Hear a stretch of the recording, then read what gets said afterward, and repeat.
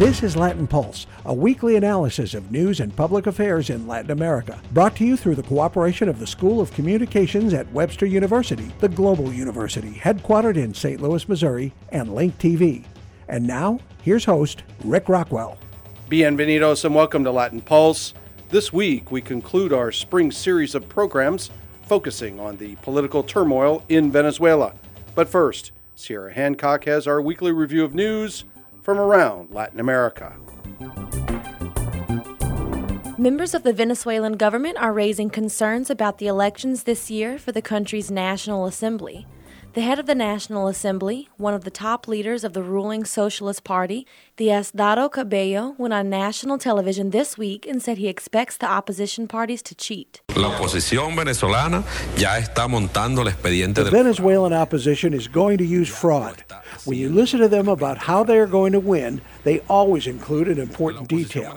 They say they are going to win a majority in the National Assembly and other key offices so they can change the government.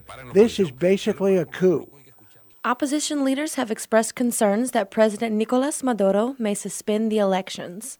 Recent polls show Maduro and his Socialist Party currently have the support of only about 28% of Venezuelan voters. We will have more on Venezuela and concerns about its government later on this program. The president of Chile, Michelle Bachelet, suspended her entire cabinet this week. She gave cabinet ministers 3 days to submit their resignations before she would name a new group. Bachelet's administration has been rocked by corruption scandals, and her public approval ratings are the lowest of her 2 terms in office, hovering at just over 30%. One of those scandals involved her daughter-in-law, who obtained a $10 million bank loan to make some lucrative and controversial real estate transactions. Corruption investigators are also digging into the finances of one of the most popular politicians in Latin America, the former president of Brazil, Luiz Inácio Lula da Silva, who was universally called Lula. Investigators want to know if Lula traded his powerful influence in the region for financial favors. The main target of the inquiry is Lula's relationship to one of Brazil's largest construction firms, Odebrecht. The probe will look into both Lula's relationship with the firm while he was in office and after he left the presidency. Investigators want to see if the president traded favors to get the construction firm's special projects in Venezuela and Africa. Losing a book could be like losing its author all over again. Thieves stole a signed first edition of Gabriel Garcia Marquez's book, 100 Years of Solitude, this week. The book was on display at the International Book Fair in Bogota. Last year, Garcia Marquez, the famed Nobel Prize-winning author, died at the age of 87. So this year, the International Book Fair in his home country of Colombia decided to hold a special exhibit and give various themed presentations about his work. The book was on display as part of those presentations. Experts valued the book at $60,000, but the owner says he felt the work was priceless. For Latin Pulse, I'm Sierra Hancock. Thanks, Sierra. Regular listeners may recall our interview last week with the Consul General of Venezuela in Chicago, Jesus Rodriguez Espinosa. During that interview, the Consul General advanced the theory that the U.S. Drug Enforcement Administration may have been behind the smuggling of more than a ton of cocaine on an Air France plane. At the end of the day, there were a lot of traces of a connection of the DEA with the whole case. The investigation in Venezuela at some point to people related to the DEA, and that's not something new. I mean, sometimes the DEA create some traffic networks in order to, for political reasons, but also to, I mean, a lot of people say that DEA is one of the biggest cartel of drugs in the world, and I believe that that's partially true. French investigators could not rule out that theory, but they had pinned their allegations primarily on the Venezuelan military as the organizers of the smuggling plot. And 4 members of the Venezuelan National Guard are facing charges in Caracas related to the case. But what Rodriguez Espinosa did not say is that this theory did not begin with investigative journalists. Instead, it was covered in the media because President Nicolas Maduro had promoted an alternative theory of the crime. Such examples of using conspiracy theories as part of political spin shows how leveling the grandiose allegation has become an art in Venezuela. One expert on that is Hugo Perez Hernaiz. Perez Hernaiz is the author of the blog called the Venezuela Conspiracy Monitor. He also writes for the Washington office on Latin America's blog on Venezuela, and he's a professor at the Universidad Central de Venezuela. We talked to Perez Hernaiz about politics in Venezuela, along with the jailings of key opposition figures, such as Leopoldo Lopez and Mayor Antonio Ledesma of Caracas. Here are excerpts from the second part of our conversation, recorded via Skype from Bilbao, Spain. One of the key things is that Maduro has been claiming something that you could call, well, he wasn't the first to claim it. Jose Vicente Rangel, the journalist, was the first one to claim, to make up this word, continuous coup. I think that's the correct translation of golpe continuado. I'm not sure, ongoing coup, or something like that. The idea was that it's not. This is almost a contradiction in terms, right? Because the coup is a coup that happens in a very short period of time. But the idea was that there was an element of a permanent conspiracy. It was not just that one day some militaries try to downthrow the government. No. This was a permanent conspiracy that was ongoing. Not only that, but this permanent conspiracy, which includes coups and attempts to violently take over the government, also includes a wide variety of actions that they have termed, the economic war, the psychological war, the media war. Yesterday I was reading about the cultural war. All of these things are part of one big conspiracy. So what happens here? Talking about the evidence, what happens here? There's this practice that you've probably seen in when Maduro speaks, he and many other government officials. They'll say, "Well, we have discovered this plot to kill government officials, or we have discovered this plot to bomb Caracas with gunship planes, and we have the evidence. We are going to show the evidence Tuesday. Stay tuned. We're going to show the evidence Tuesday." Tuesday comes, there's no evidence, but then again that day they make the same claims. And maybe that day they'll put something out, like, for example, this transition document, which is obviously is not calling for a coup. I'm talking about the transition document signed by Ledesma, Maria Corina Machado, and Leopoldo Lopez. But, I'll put it forth as evidence because if you, Maduro might say, if you read between the lines, you will find that there's a call for a coup there. Okay, so Tuesday passes, no new evidence. But on Thursday, he'll put forth another conspiracy theory. He'll put forth, well, now I discovered that that from Colombia they were going to send paramilitaries to kill me. And maybe someone will ask, well, what about the evidence of the previous conspiracy theory? Oh, I already showed that. So what's happening here? You're not really showing any evidence. What you're doing is constantly claiming a conspiracy, alleging a conspiracy. And what this does is it produces the sensation of mounting evidence, although there's no evidence there. But you have claimed this so many times. Rodriguez Torres, the previous Minister of Interior, was a master at doing this. He would call a news conference and say, "I have evidence of a coup attempt," or "I have evidence of a conspiracy.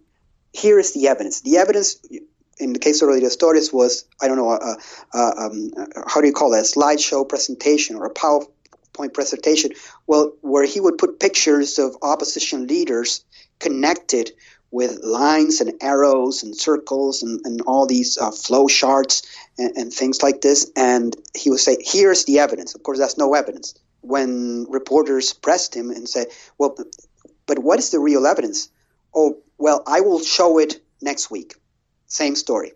And this was, and then Maduro would come out and say, "As we have shown evidence, and my minister Rodriguez Torres last week, he showed the evidence," and they never really showed the evidence.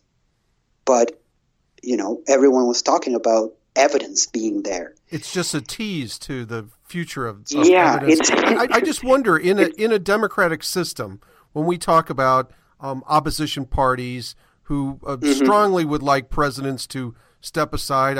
I'm sure the Republicans in the United States would like President Obama to leave before his term is over. Yeah.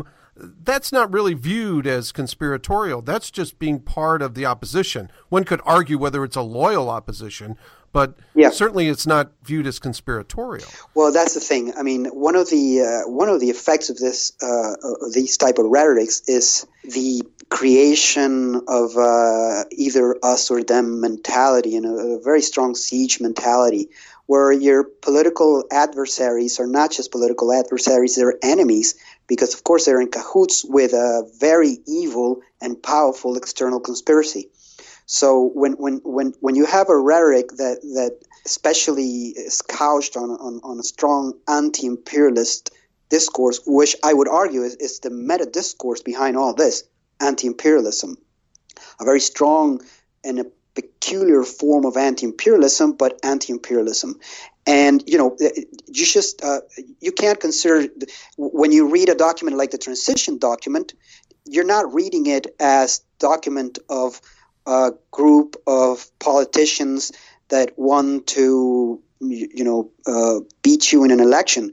You're reading it as the work of traitors who are enemies and who are traitors of the fatherland because they are in cahoots with the imperial powers. So that puts the political discussion in a whole different level, far from a normal democratic discussion where you know your adversaries want you out of power. That's for sure. But you think they're going to overthrow you by violent means.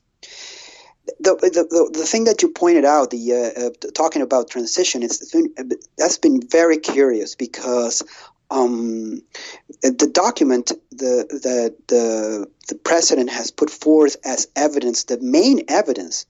Well, I will talk to you about other forms of evidence as well that I forgot to mention. But the main evidence is this transition document signed by Mayra Corina Machado, Ledesma, and Leopoldo Lopez. And this document, if you read it, I don't know if you had the chance or your listeners have had the chance to read it, but it's readily available on internet. It's a very general sort of, I would argue, a very neoliberal sort of document proposing decentralization and markets and so forth, right? Nothing very, very impressive and nothing very coupist or offensive, I would argue. It does mention the word transition, that there should be a quick transition of government. Now, what the government is arguing is something very curious, because the word transition is not in the Constitution as part of the secession mechanisms of government. I don't know what that chapter is called, but it's not mentioned in the Constitution. Then obviously that document is a coded call for a coup. This is very curious because the government is always speaking about transition to socialism and so forth, but it gives you an idea of how when you're really into this mentality, when you really take to the extreme these conspiracy theories, you start reading things into your political adversary's discourse that it's hard to they're really not there. Yeah, I wanted to talk to you about the other form of evidence that the government's been producing, which is also very interesting. They are claiming that they're basically using the confessions of there are so far, I think the last count was 10 Air Force officers that were arrested, on allegations that they were part of this coup. The coup has been called by different government officials with different names. Some called the Blue Coup because it was supposed to be Air Force officers that were involved with this. Others have called it the Jericho Operation. I have no idea why, but it's the Jericho Operation. And they're using what seem to be the confessions of these officers, of these 10 officers, or at least some of them, accusing and confessing to having plotted this coup with Ledesma and with Julio Borges, one of the leaders of Capriles Party, the Primero Justicia Party. This is very interesting because, as you know, in 20th century history, the use of confession as evidence was a very important part of other famous cases of conspiracy theories used politically in the 20th century. And the government is using these confessions as evidence to incriminate Ledesma and Borges, which of course wouldn't hold in any court, I think, in any normal court, because these confessions would probably merit inquiries and investigations, but they cannot be used unless there's other evidence, unless there's farther evidence as incriminating evidence against Ledesma or Julio Borges. That's the other piece of evidence, the confessions of the officers.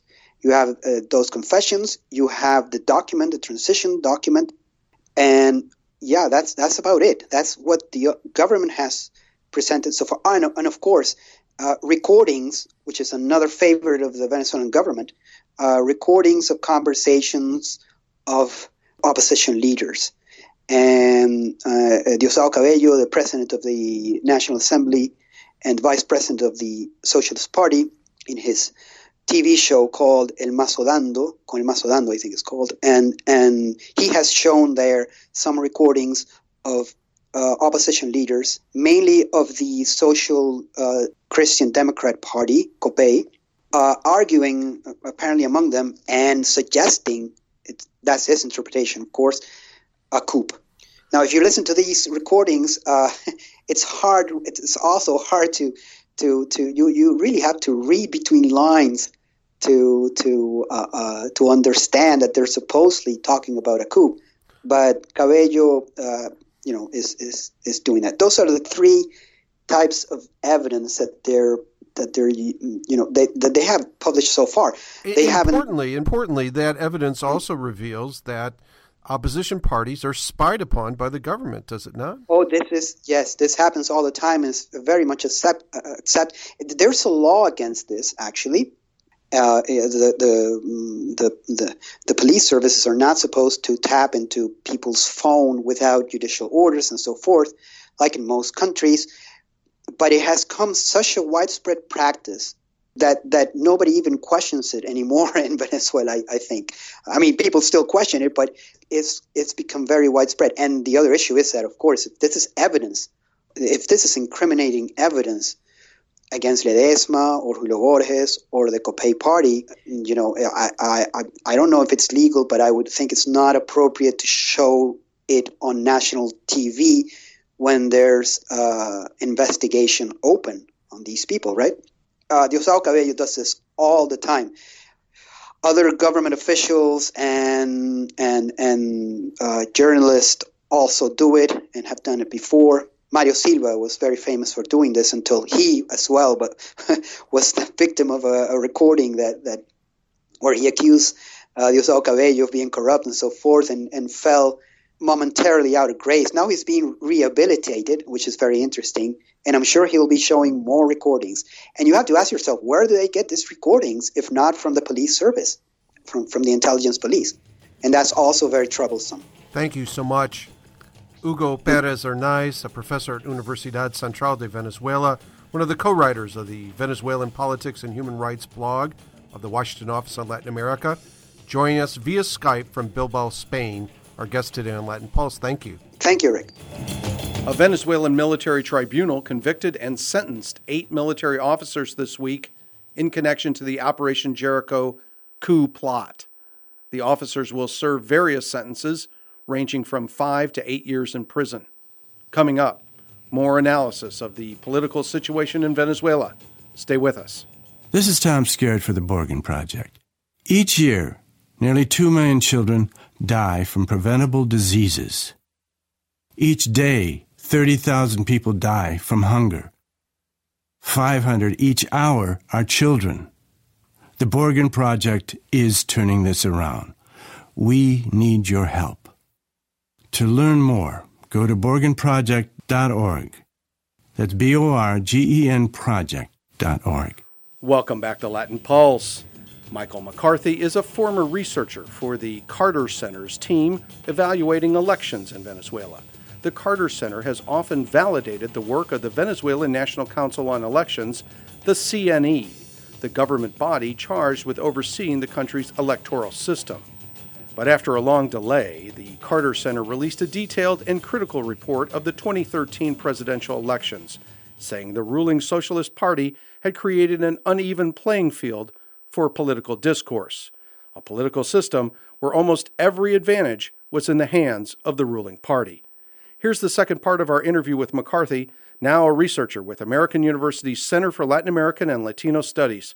We spoke to him via Skype from Washington, D.C., about the jailing of opposition leaders, including Mayor Ledesma of Caracas. We've been asking this question almost since the inception of this program. Do we have a real democracy in Venezuela? Is this the incident that tells us that we've tipped from a democratic system into something that is much more of an autocracy?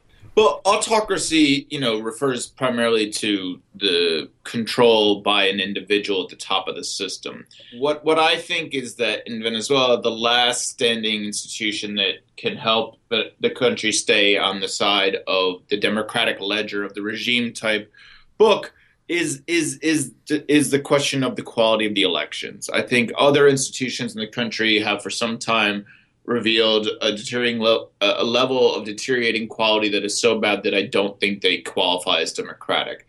And I think that the elections this year are going to be the decisive factor. Those are the parliamentary elections that look like they're going to be held at the end of the year in December. But when we're in an atmosphere where we're throwing elected mayors in jail, right. Mm-hmm. That doesn't exactly create an atmosphere of free speech and the ability for people to openly campaign. It restricts the ability for people to actually debate because they may be afraid that they say something that puts them under suspicion, doesn't it? Oh, absolutely. That's what I was just going to say. I said that I'm not optimistic that this year's election is going to give us a high enough quality electoral process that is going to allow serious analysis to consider classifying Venezuela as a democracy. I'm not optimistic about that taking place this year. I think we're going to see a continuing decline in the quality of the electoral system, and I fear that that's going to place Venezuela in a situation where it's going to be very, very, very, very difficult to define it as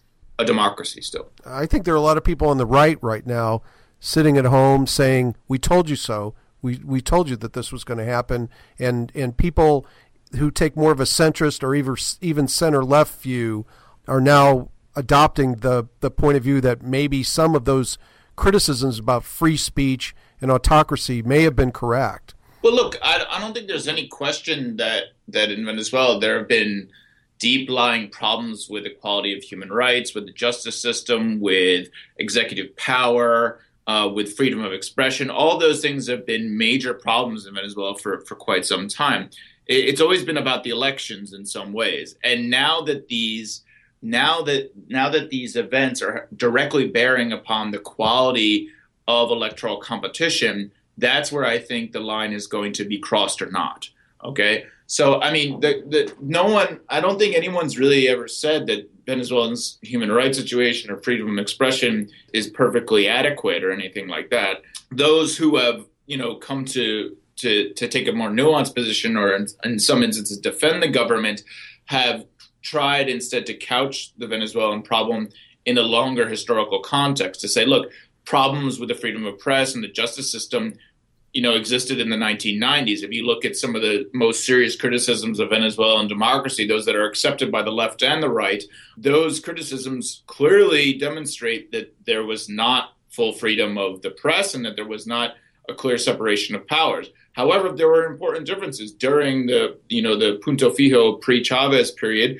They were able to bring an open investigation against the sitting president. The National Assembly, the Congress was able to do that against Carlos Andrés Perez. And that was very important to being able in forcing him to resign, because otherwise he probably would have been impeached. That is a very, very clear difference. I don't think that could have taken place during the Chavez period. So I don't think there is separation of powers in Venezuela. I think the last standing institution is the electoral system.